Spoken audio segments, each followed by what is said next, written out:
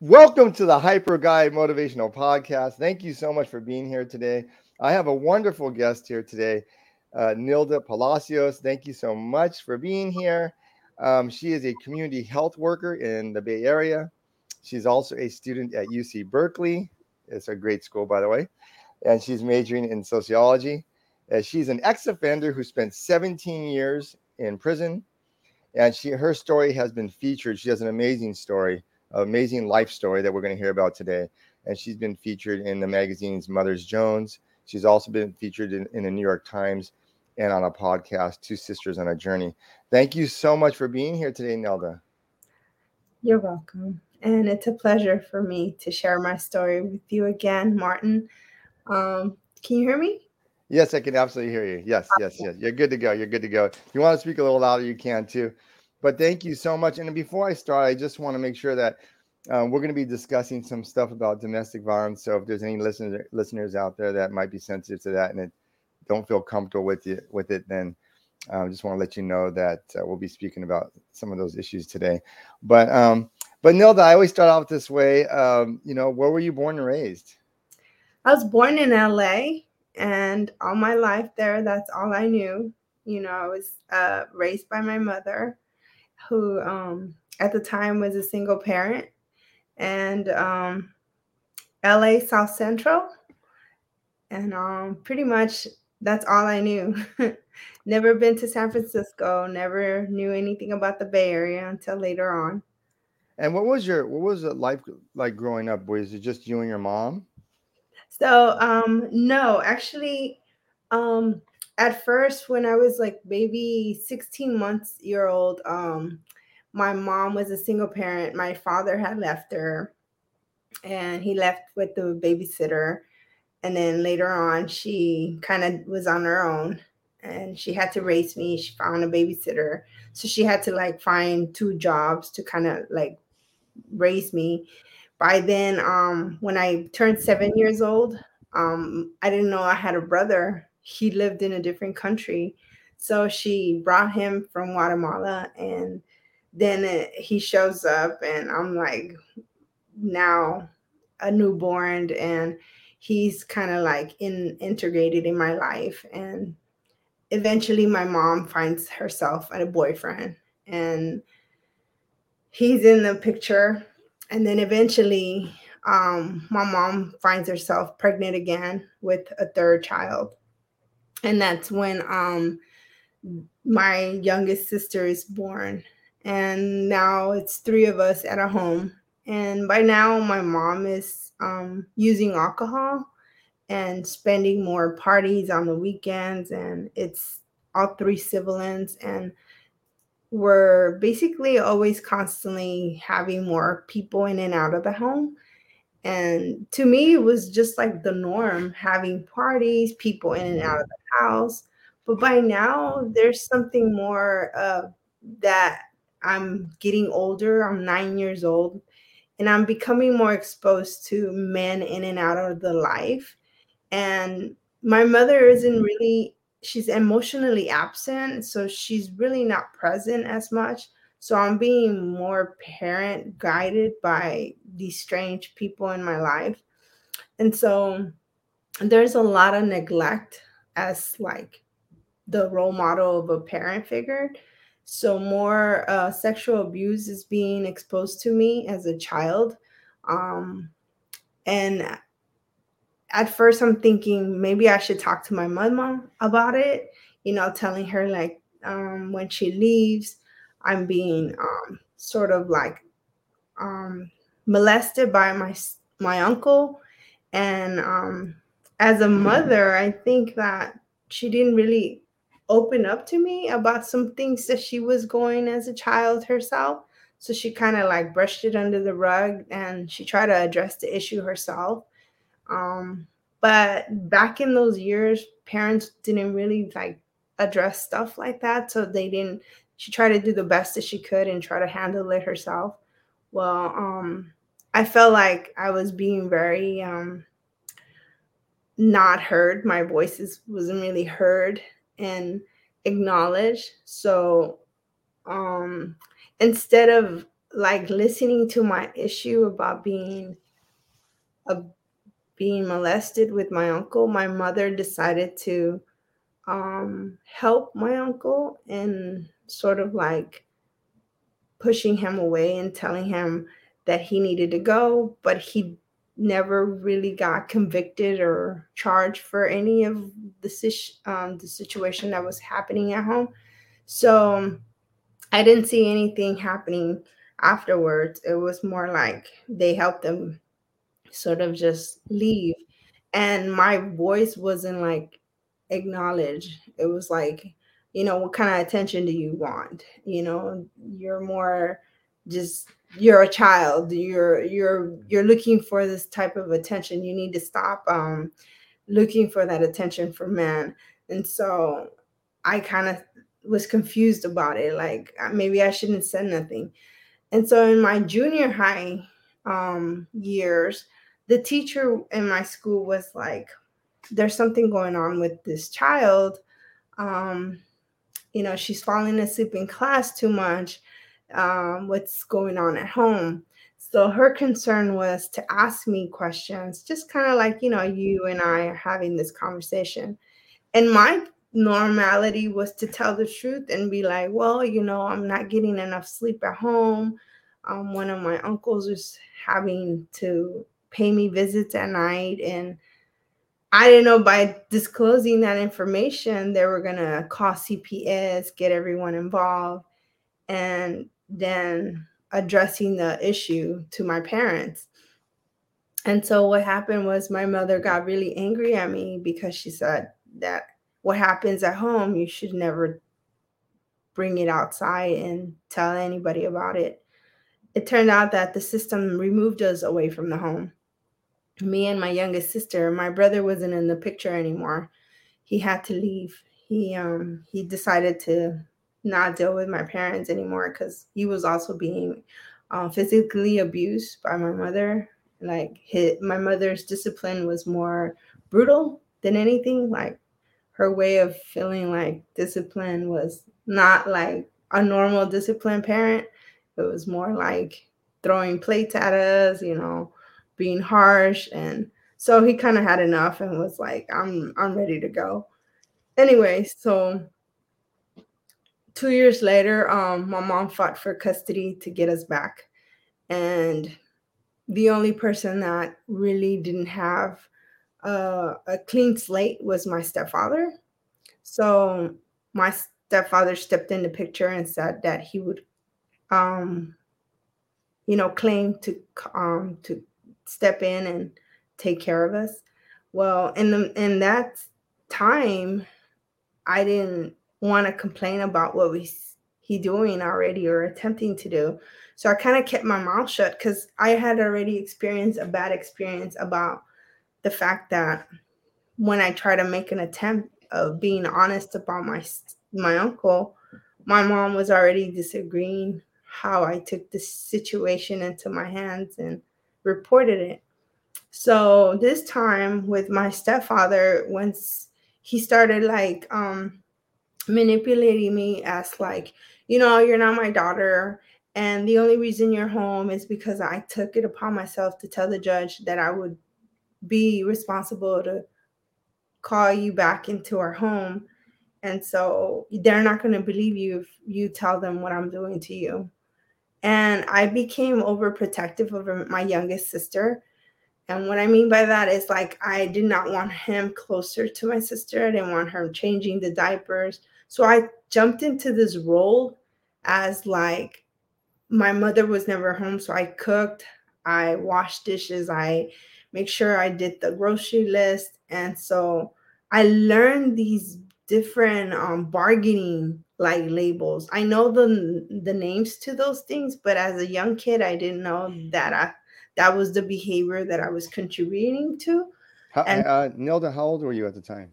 I was already 9 turning 10, which I was already like learning how to bargain with my stepfather. So when he would teach me how to have oral sex with him, he would like tell me, come here and go to the room with me. And I would be like, well, we need groceries in the house. And he'd be like, okay. how much money do you want for the groceries? And so I started soliciting the fact that he would pay me and I would give him sexual favors.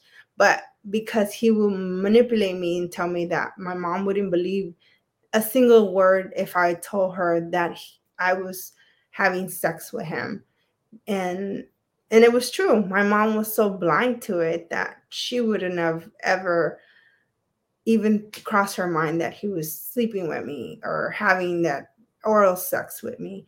Um, and so this went on for maybe 4 years. So my mindset was like, I need to get out of this situation. I'm angry. I'm mad. I hate my life. But I need to hurry up and go to school and finish school so I can leave this shithole. I was so angry at my mom. My anger turned into rage, and I was just like, I can't believe this is just like happening in this environment, and then I can't escape. I can't leave out of this just filth. And so my sister's getting older. She's 7 years old. I'm having to take her to school, and I have to go to school myself. So this is a responsibility that just was like put in my lap. And so I feel like now I just have to complete this mission to make sure that my sister's old enough to talk and sort of like speak for herself. So now I'm in high school. I'm getting older. I'm dressing up a little different.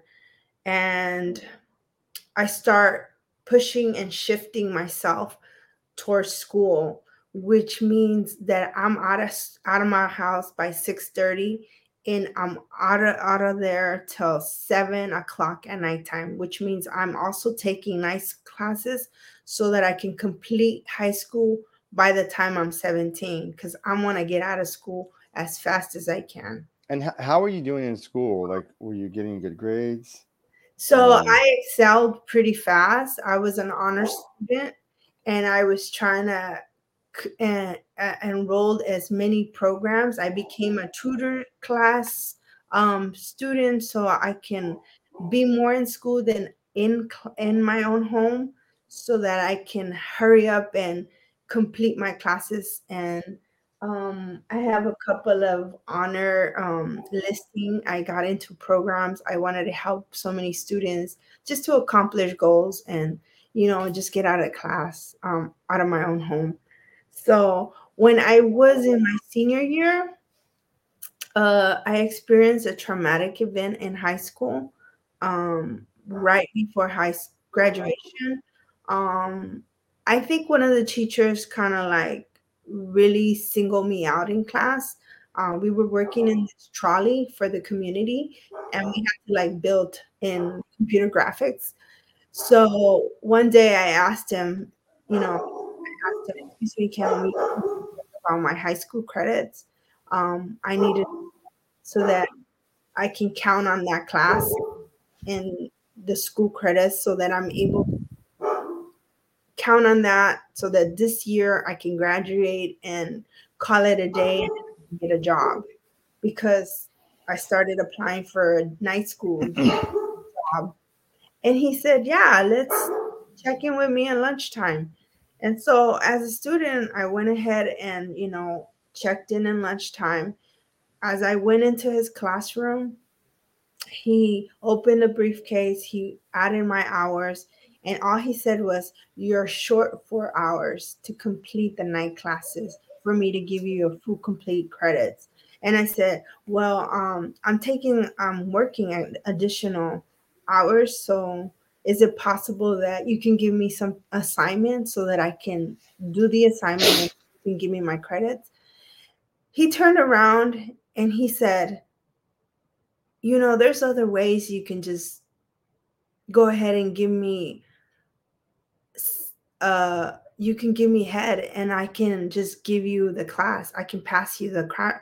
And I looked at him and I said, excuse me? You're asking me for what? And I think my reaction threw him off guard, because he did that with other students. He smoked weed, he chilled with other classmates, but he never thought that I would reject his oppose. So my reaction to his request, um he messed up. In other words, he didn't think that I was gonna object to his request. So I turned around with my backpack and I was gonna storm out. But the material that we have in our classroom, it's sort of like you have to account for it before you leave. So you can't just like walk out and leave. You have to key the door and then let the student out. So I'm stuck in the class. We start having an argument, and then that's when he assaulted me. He assaulted me. He did not want to leave me. He's like, "You're not gonna tell the principal," and I start fighting him, and I say, "You're not gonna take advantage of me. This is what I did not come here for. I came here to talk about some credits," and he ended up getting arrested for that. The school found out that he had over 38 cases of sexual assault, and they still allow him to teach in that school. I fell into depression. I felt embarrassed because he was an African American man. I didn't know how to talk about it. This was the first time I had ever been in the media, so I was put on the spotlight. All of a sudden, my magical family wants to do something about it. And I'm confused because this whole time I'm thinking it's been happening underneath your faces. It's been happening all along. Why do you guys give a shit about it now? Why does it matter? It's been going all these years in front of your faces. Why is this case so important? Like, why does it matter all of a sudden? And I didn't understand what law meant, like the law, the civil case, the money that was involved in this situation. I was very naive to all that. I was just like involved with therapy, with depressing medication. And this was like 9 months prior to my crime. So this is why I think it's significant that I share this to you guys, because of the length of time that it escalated, how soon that it happened between the time that I got involved in the relationship. So the teacher goes to prison, he gets his license revoked. I end up falling into depression. I end up being stuck in this mindset that I don't want to go back to school. I don't want to see a therapist. I don't want to talk to people. And everybody just wants to ask me what happened, how did it happen, details. And I was just like, so felt betrayed by the system in school, because that was my only escape to feel safe. And I wasn't safe there anymore. So I had to find something else to do. And then now I have the stepfather who is just like, you know, still doing his thing. And I'm just like rejectful. Like, I'm feeling hopeless, because now my goal that I was initially in my head, that I was going to leave home to make this success, to go to work and make my own home, was like destroyed. So now my story is being blown in the news, because now that this teacher is exposed, I try to work it through, and I say, no, I have to go to school. I have to make it. I don't care if the situation just happened. So I signed up for Los Angeles City College. And I don't care. I'm just like, I have to try. I can't let this situation literally like destroy me. So I signed up for school for a semester, and I give myself like at least 2 weeks to sign up. And I keep trying, and I know that it's gonna mess with me, but I have to. So I went ahead and seen the therapist. The therapist gave me like a whole bunch of pills, and I just tried to live life the best that I could in the couple of weeks that this situation happened, my family tried to be supportive. I just like let them deal with it as best as they could. So there was this one guy in college that was really empathetic, and he was like, "Hey, I heard what happened. I just want you to know that maybe if we go out and you distract yourself, maybe that would be helpful for you." And and so I shared with him. I was just very stupid. I don't know why I did and confiding in someone that I just met. I didn't know who he was. I just said, you know what? I just need to get out of the house that I live. I need to get on my own. I don't want to live there no more. This is what I'm going through, and I want to start over. And it is not where I am at. I need to move out. I need to start fresh. And he heard my story. He's like, you know what? That sounds like a brilliant idea. I have a job. I make enough money.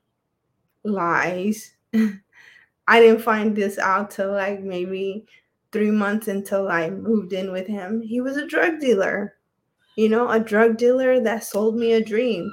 He's like, I have my own house. Yeah, right. He lived in a squatter.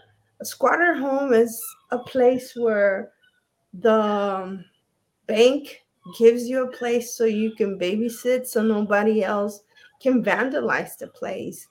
And I didn't know none of this because I was so dumb. I was like stuck in a world where I didn't think people lie. I thought people lived diligently, that they would just, want to help you. And so I go and I rushed the process. I moved in with him. He was so romantic. He was always helping me, buy me flowers, establish me. The place looked so nice. And I always question it, like, why is there not fully furnished? Why is everything so empty? But to me, it was away from my stepfather. It was away from a horrific family.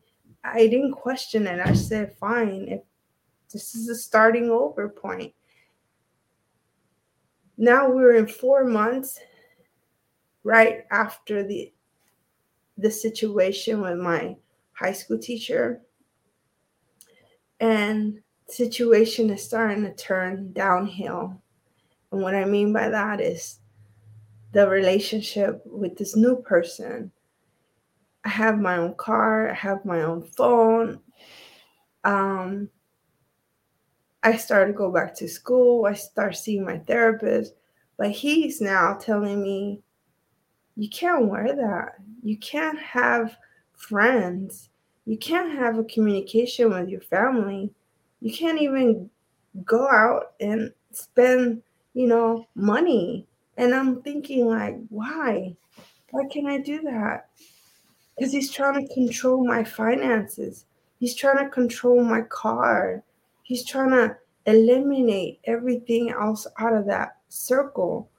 And I didn't understand I didn't understand why. He's like, oh no, you have to, downsize your circle because now people are going to be trying to befriend you because of what you have. And he would always try to manipulate that. Like, you got to be careful. You got to be mindful of the people that you invite in your circle. But all along, he was just a manipulator, a liar. And all he wanted was to try to make sure that he was the only one getting into that money. Eventually, he started allowing me to get addicted to drugs. And by feeding me that drug, he had better control of me. Now we're talking 6 months into the relationship. And by that, he would start hitting me. And it was like I went from being at home with my mother, who would beat me, and I would watch her be in a relationship with her boyfriend who would abuse her and hit her, and she would stay, to modeling in this relationship with this boyfriend and being in the same situation as my mother. And I felt like, how how did I end up in the same cycle? How did I invite someone in my life, not knowing anything about him, you know, and can't even end it, can't even reach out to help. And so it was feeling helpless. I couldn't even tell anybody because now I felt like I got myself in this situation. I would go to school and I had to wear like long sleeves because I had bruising on my arms. I was afraid to make any reports because to me, I was like, oh, I don't know how to deal with the situation. My mom never taught me, you have to reach out to somebody about this. Many times I wanted to call her to tell her, but then I was afraid to worry her, so I started losing weight. I started losing my self esteem. Um, I didn't know about domestic violence programs. Um, I started feeling confused about mixing my depression medication and, like numbing myself. Um, I was so lost that I started thinking about suicide. I wanted to end my life for the first time. I felt like what was truly my purpose. And I did never have a role model figure, like a father figure. And that I felt like I kept just getting in the cycle of a relationship seeking for a father. And then So what was that? You said you got into this cycle. How long were you with your boyfriend at the time, and did it just spiral out of control pretty quickly? And did other people know about what was going on? so so then this only lasted 9 months. 9 months.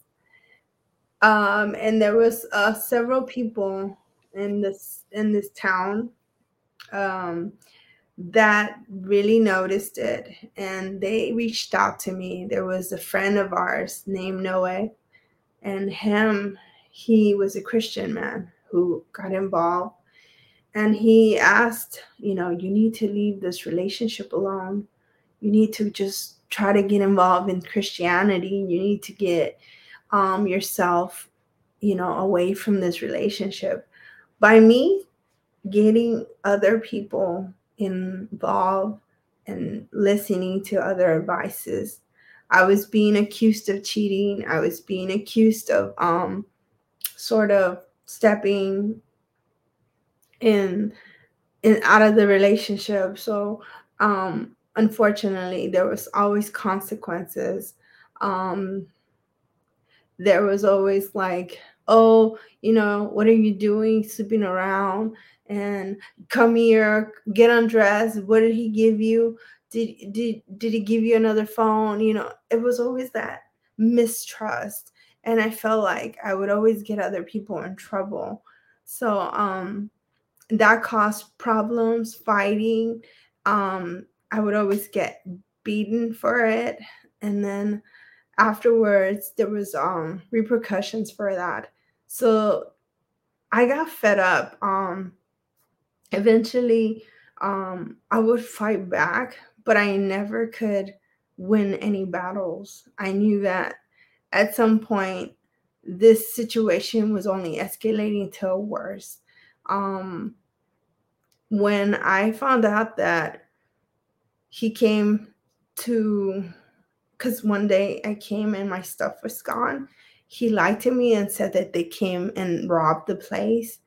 And I said, how is it that they robbed the place and it's just all my stuff is gone, and your stuff is still here? And so I started catching on to things like that. And pretty much he had already premeditated that he was just going to eliminate me out of the picture. And he had two ditches in the back, and one of those things that looked like burials. So all my stuff they found buried, like all my materialistic, like cosmetics, clothing, um, my um clothing, like blankets, everything was like in black bags, and he had literally put them in them trash bags and just buried it. I had a cat as an animal, like a little cat, and one day I wanted to go out and just sort of like leave. And he did something to my car. I don't know if he took off the brakes or he unhooked something to the engine, and my car wouldn't start. So he's like, you were thinking of leaving? And I'm like, well, I just wanted to go somewhere so I can just get out of the house for a little bit. And so he's like, here, come on, let's go. I'll take you. So for the type of job that he did as a drug addict, drug dealing or whatever, he took me in his taxi. And I had my cat with me, and I was just like kind of sort of petting it and stuff. And we were driving, and as we were driving around, we started arguing about money, finances, who was talking to who about this friend, Noe, because he was inviting me to church. And we were literally going like 30, 40 miles on the street. And it was something that I said in aspect to Noe about him inviting me to church, and he was disagreeing about it. He literally opened the front of the passenger seat and he's like, well, if you like to be hanging around with ministry and church and you want to go with him, why don't you just get out of the car and get the fuck out of here? And he opened the passenger and kicked me out of the car as it was moving. And I said, to me, I was like, who in the right mind would say something or push someone out of the car with a cat, an animal? At first, I thought he was just like trying to put fear in me, but to get to the point of just doing so, like with that intention, that I had enough. I had felt like that was enough. So I think that that was my breaking point to like calling my mom. And we literally got kicked out of the car with me and the cat. And so I don't know, he kept going in the taxi. And I got to like some street corner, and there were still public phones then. So I called my mom and like crying because I was scraped up, and I just called my mom, and she was just like, where are you? Give me the address where you are. I'll go pick you up. And this is the first time my mom says, let's just call the cops. Let's just call and make a report. We can help. We can just make a report. But I was so afraid. I was like so conditioned in my head that I was like, I don't want to do anything. I don't even want to call anyone because he's going to come after me. He's going to come get me. I was so conditioned in the mind that he knew where I live. He knew where to find me. He knew that he would come and get me. And that was the end of me. So my mom just sort of got me and took me back home to her home. Um, I don't know what he did in my head that I was just like stuck, traumatized. Like I didn't want to do anything. I didn't want to, um, I was so afraid. I was so afraid to even call anyone for help. And so 2 weeks later, he goes to my mom's house and drags me out. Like he has that authority. And then that's into those 2 weeks, um, my mother knew that it was going to be the last time she seen me. Um, I didn't know that that was going to be my breaking point. My cat ended up staying at my mom's house. Um, but that cat went through so much. And I feel like she passed away like a week right before I got arrested. And I don't know, it was like so many different signs for me to acknowledge that it was coming to an end, and I still didn't know how to like break that cycle. I told my mom what was going on but I didn't tell her everything. Um, because I feel like she couldn't help me. She was in the same situation herself.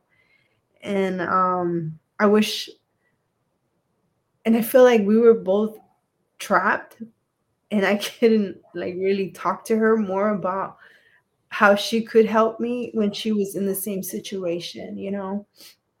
So I'm back in this damn situation, back all over again. I'm dragged into this home. Now I have nothing. Um, and he says, if you do that again, you're never gonna see your family. And so I'm without a job. I'm without a medication. Um, and this time it's we're back to selling drugs. And this time I'm like, I don't even want to sell nothing anymore. I want to quit. I want to give up. And it happens in the middle of the night when it's 3 o'clock. Um, I'm just laying there, and I tell myself it has to be something more than this. I'm tired of it. I can't deal with this anymore. Um, and he gets up and he starts tripping. He starts telling me, I know what you did. I know that while you were gone with your mom, you were with someone else. And he doesn't let it go. So he grabs me, he throws a glass at me, and he starts telling me that the guy that is in front of our home, Noe, is the guy who assaulted the guy who I was sleeping with. So he goes in front of his motorhome and he wants to talk to him in the middle of the night, 3 o'clock. And I'm So, so Nilda, so winds up happening. It kind of this kind of like a culmination of abuse over time, and this is the conflict that ended up resulting in his death, correct? yes. And when that happened, um, did the police come? How did the police get notified? Did they come to your house afterwards, or how did this all happen? And then you got arrested, and how did that transpire after? I know you and him had a conflict, which resulted in his death. How did the police come and arrest you? How did this all go down? So this is what happened. The family of the victim came looking for Noe, and they said, "Have you seen our brother?" And I said, "No, I haven't seen him." And they did a warrant search. And so when I seen that they were looking for him, I left the scene. I took off. And then this this is where when they started doing the investigation, they found his body laying in a different county, which was in Los Angeles. And then they connected it back to you.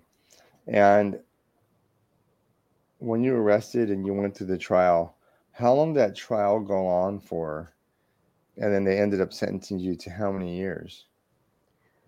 So they ended up sentencing me to 27 years to life because they were so determined that this was premeditated. And I said it wasn't. I did not intend to kill someone. I did not plot to kill it. It was something that came to an accident. I was fighting for my life. I wanted to self defend myself. I wasn't seeing the person anymore. I was trying to defend my life. And so you got the 25 years to life, and then um, did that time get reduced later? Yes. So I know that was an issue because you weren't able to bring up a lot of the stuff that happened, and so a couple things. What was that time in prison like for you? Yes. So that time in prison, I went there when I was 18 years old. And because I'm a first offender, I didn't have no experience. I didn't know what a prison was like. And so I had a lot of different difficulties adjusting. I endure a lot of obstacles, and, you know, being in prison, I had to adjust to the environment there. Um, I had been assaulted. I had been, learning the living status there was very different. Um, I had to learn to be raised by different women in there. I had to learn different trades. Um, and I was very, you know, um, I had to learn everything all over again, how to live. And I didn't know a lot of things out here either, but in there, I had to condition myself to different things: how to cook, how to survive, how to um, basically how to determine to accept these new sentencings.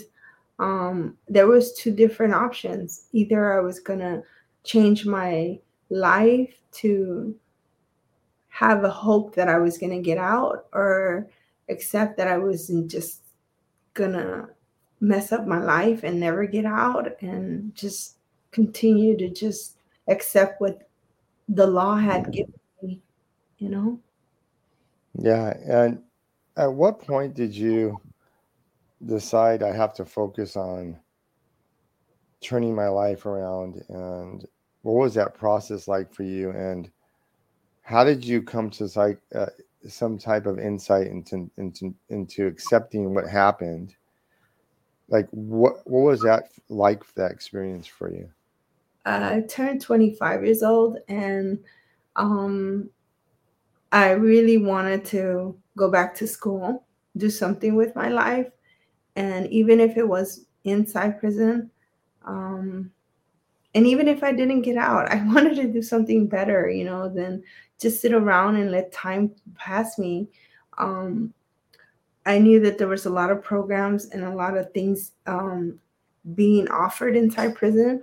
And so I said to myself, let me study law, start with myself and see what bills are starting to come in effect, and see if that would be an offered opportunity for myself to give myself a chance to think that this could apply for me, and hopefully um, I can start there. Was there anything that gave you hope inside? Like, was there anybody that you connected with inside that gave you the drive to, you know what, I not give up? Because like you said, you could have been in there your whole life. And what kind of turned that around for you? I mean, was there a point where, like, did you ever think to yourself, oh my God, I'm never going to get out?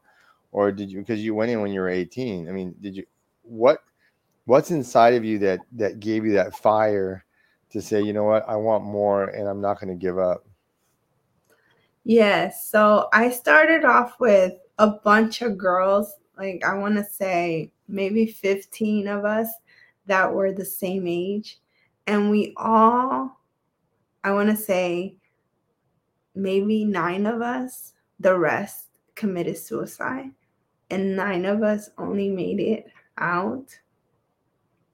And for the other ones, that's what kept me hope, that the ones that survived um kept me hope that we will be strong enough for the rest of the ones that didn't make it, that we could make a difference and continue pushing through for the women that are still fighting to get home. So what kind of, like, what kind, did you do some programs inside? What kind of things did you do inside that was helpful for you? We did LTOP, the the LTOP programs. I did a lot of they have programs like Feather River College that made me feel part of, like, I was a real human being, doing community college. There was also a lot of vocational programs, doing computer. That made me feel also a part of, like, I have a computer, I can actually learn how to type. Um, um, Peer Health Community College. I did the peer health for 5 years. Hospice. Hospice also helped me feel connected to having the remorse that I understood the inside to my crime. Um, Connecting and volunteering inside prison, going to death row, um, programs that connected me with people that are inside a jail, because you think of as prison, like, okay, it's just a prison, but there is also death row inside. you know it's very small population, but it still connects you with people who are in a harder situation than yourself. So, And then when did you get your sentence reduced, and how did you go about that? my sentence reduced happened in 2012, and that happened due to SB 260. When your crime happened in the juvenile, when, let's say, you're under 18, or between the ages from 25 and under, and you're basically, science says that your brain wasn't developed all the way, and you weren't able to make a decision, according to them, that you can't really call or make a right decision like an adult. And so the way that it was explained to us is that the the adult gets to make a rightful decision, and a juvenile doesn't. They think like a scared person, like a child, and they flee from the scene. And so, because of this bill to 60, it helped reduce my sentence to 17 years to life. So they took a big chunk of that sentence and pushed me closer to board. And going to board, I had to face a panel of people, and they had to decide whether or not, by hearing my case, I was fully prepared to go back into society. And, you So know, how old were you when you actually left prison? Like I said, John, you're totally free now. I know you're not under any supervision from anybody. You're a free woman. But the question, how old were you? So you went in when you were 18, and you got out when? How old were you when you got out? I was 34. And the question I have, when you came out, what was that transition like for you? And was it a difficult transition? And did you have felt like you were a different person than when you went in? And were you prepared for what the world had changed in that time? So what was that like for you? Absolutely. That transition was absolutely difficult, because when I went in, they had pagers. And when I got out, they had something that talks back to you. It's called cell phones and Siri, um, and talks. I mean, cars that drive on their own. And I mean, I had a license, even though I didn't know how to drive. I studied the manual, and I was like, "Go pick up your driver's license." I'm like, "No, wait. I still need to. I need someone to drive me." And so it was very harsh, the transition, um, because I didn't know how to manage keys. I didn't know how to manage. Um, how to I was still waiting for someone to tell me, go get your food. I was still conditioned for child time. I was still conditioned, for someone to open the door for me. I was still conditioned to, wear my 3 uniforms a day, which is my blue outfit. So I had to, like, learn to prepare, in a big world where you're not told any of those things anymore. I had to slowly but surely wake up and do those things on my own. I had to tell Siri what my schedule was so that she could tell me what to do and prepare my day as a planner so that I wouldn't miss work or my schedules. And So I know you're always such a hopeful, joyful person. You know, you're involved with a lot of community organizations, and you're always doing volunteer work, and you're always giving back. And um, I know you're very dedicated to giving back to the community. What made you such a energetic and hopeful person, given all that you went through? I don't ever want to forget, my past. My past is what defines what happened and where I came from and the hardships that it took for me to get back on my feet. And the survivor's guilt, I every day I wake up, I feel like it's a new beginning. Um, and I feel it's a gift that I'm still alive. And I always want to share to anyone. And every day I work in that field with women who are still struggling how to walk away with domestic violence. And it's very difficult seeing them go back.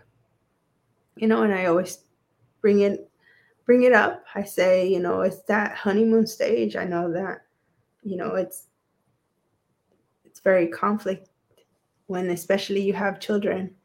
I'm lucky I didn't have any children, but I do have a family I would have left behind, and that's my mother. Um, and I think it's for anybody, a mother, a daughter, or a father that it's listening today. I would hate anybody who's going through that situation to Um, to endure that. Yeah. what was it like the first time you went to a restaurant, or you had a, sit down and have like a fresh cooked meal that wasn't, prepared for you in a prison? What was that like for you? And was it difficult for you to build relationships with people given what had happened to you in the past? Yes, it was very different and very difficult because I look at the meal and um I have a hard time eating with metal. I still like plastic spoons. And so sometimes I'm very shy eating around people. And so I don't know if they still notice that my flaws of eating with a plastic spoon. I kind of like look around to see if they know that I'm a little different.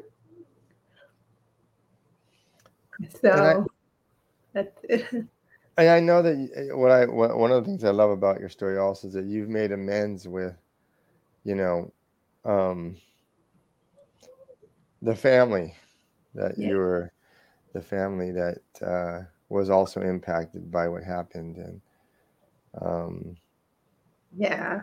I They're think it's really amazing that you've both come together to like a healing place. yeah.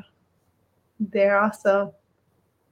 They're awesome. We're in a movement of forgiveness, and they love that I share my story with others, and they're both Christians, and that they give me the permission to go on and share this impactful story because they want people to turn to God, and they want people to hear this. It's a testimony for them. And How does it feel for you when you go to the community and you have so many people that look up to you? because of your strength and all the strength it took for you to get out. There's so many women that are in prison, and their stories aren't heard because I think there's such a small percentage of our population that are females that are in prison compared to the male population. Um, how does it feel to go back and speak to these women? Because, like I said, you're even at UC Berkeley, so I'm sure you're interacting with people, and you tell people your story. Are they shocked by it, or Yes, a lot of women get shocked when they hear the story because they're more like, they haven't heard something as real as this. Especially normally it's like, why haven't you wrote a story or book, or why haven't we seen your movie? um, and I'm working on a process of that. um, I'm trying to get connections. I want people and everyone in this world to, you know, get this on video and want it, especially on books. I think it's very powerful. um, it can get the message. well? let Yeah. me ask let me ask you. I know you recently um, got a home, and how does it feel? I mean, you saved. I know you got a job because, like I said, you're working in different community organizations. You saved money. You saved over $60,000, and you got your own place. How did it feel when you first walked into your own place? Did it feel weird for you? And I know it was a very emotional. I see you're getting emotional now too when you think about it in a joyful way.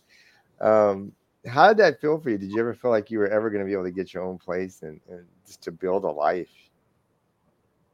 Martin, I don't know if you have heard me share from the beginning of this story that all along I've been wanting my place since a kid, a safe place. I just wanted my own home, a place where I felt peace, love, and just, a place where I can just find serenity. And I finally have it. I finally walked in, and, you know, I can have that joy. And I have my dog. I heard a dog back there somewhere. I don't know if you have a So dog so too, but so I let me. love it. I love it. I'm just like, oh my God, I get to run around, go up the stairs. I'm like a kid in the freaking big giant house. So Yeah. let me ask you this, Nilda. If you were to look back now, what would the Nilda of today, advice-wise, if you could go back in time, give yourself advice when you were a teenager? What advice would you give yourself? The advice is, I was trying to rush through life so fast. And, I was trying to grow up fast. I was trying to get through my young self to get to this point really fast on my own, you know. Well, let me ask you this. I know you probably have a long list of these. So, you have to tell me, um, what are your future goals? Because I know you got a lot of them. So give me 4 or 5 future goals you have. Let me tell you, my future goals, the 5-year goal plan that I had for Pearl, done. I completed it. I completed it. So I have to create another 5-year goal plan. So my goal is just to complete my license for therapy. I just want to help people. 5-year goal plan is just to get my master's degree in sociology with my therapy license. Because I want to help women like myself. Yes. And then tell me what your guilty pleasure is food wise. Oh, food wise. Mm, I can't seem to stop eating aguachiles. Now you have to explain what that is. Aguachiles is this Mexican hot chiles with some shrimp on top of some cucumbers, and it's so good. My mom taught me how to make it. And what is your favorite kind of music? I love classical music. If you could be a superhero, what superhero would that be? Oh my God, I would be the girl. Um, the girl. Let me see. What's her name? You put me on the spot. Um, a warrior. If And I was then, a superhero girl. Okay, go ahead. and if you could be, um, or actually, if you could meet one person in your life, that's had an impact on you, and it could be from any time period, who would that be, and what would you say to them? Hmm. Selma Hayek. What would you say? I want you to be me in my acting character. Yes, I want her to play me. And if when you look back on life, um, when you look back on your life, what do you want to be remembered for? Not for the victim challenges that I have, but for the things that I have overcome as a survivor. Yeah. And what advice would you give people out there that are struggling with challenges? And if you could give them some advice on what to do to get through those challenges and come out stronger, what would that advice be? Don't look, don't lose hope.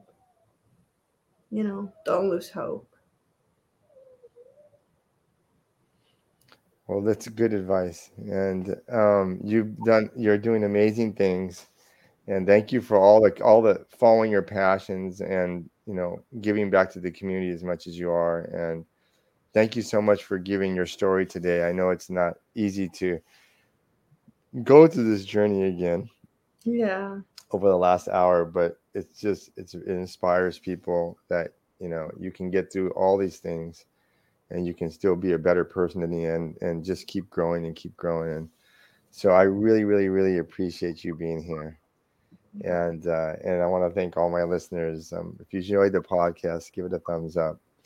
And as I said, Nilda is has many stories about her online, and we're looking forward to your movie in the future as well. And hope Selma will take this project on. But thank you so much, Nilda, for being here. Until next time, everyone, keep learning. Take care.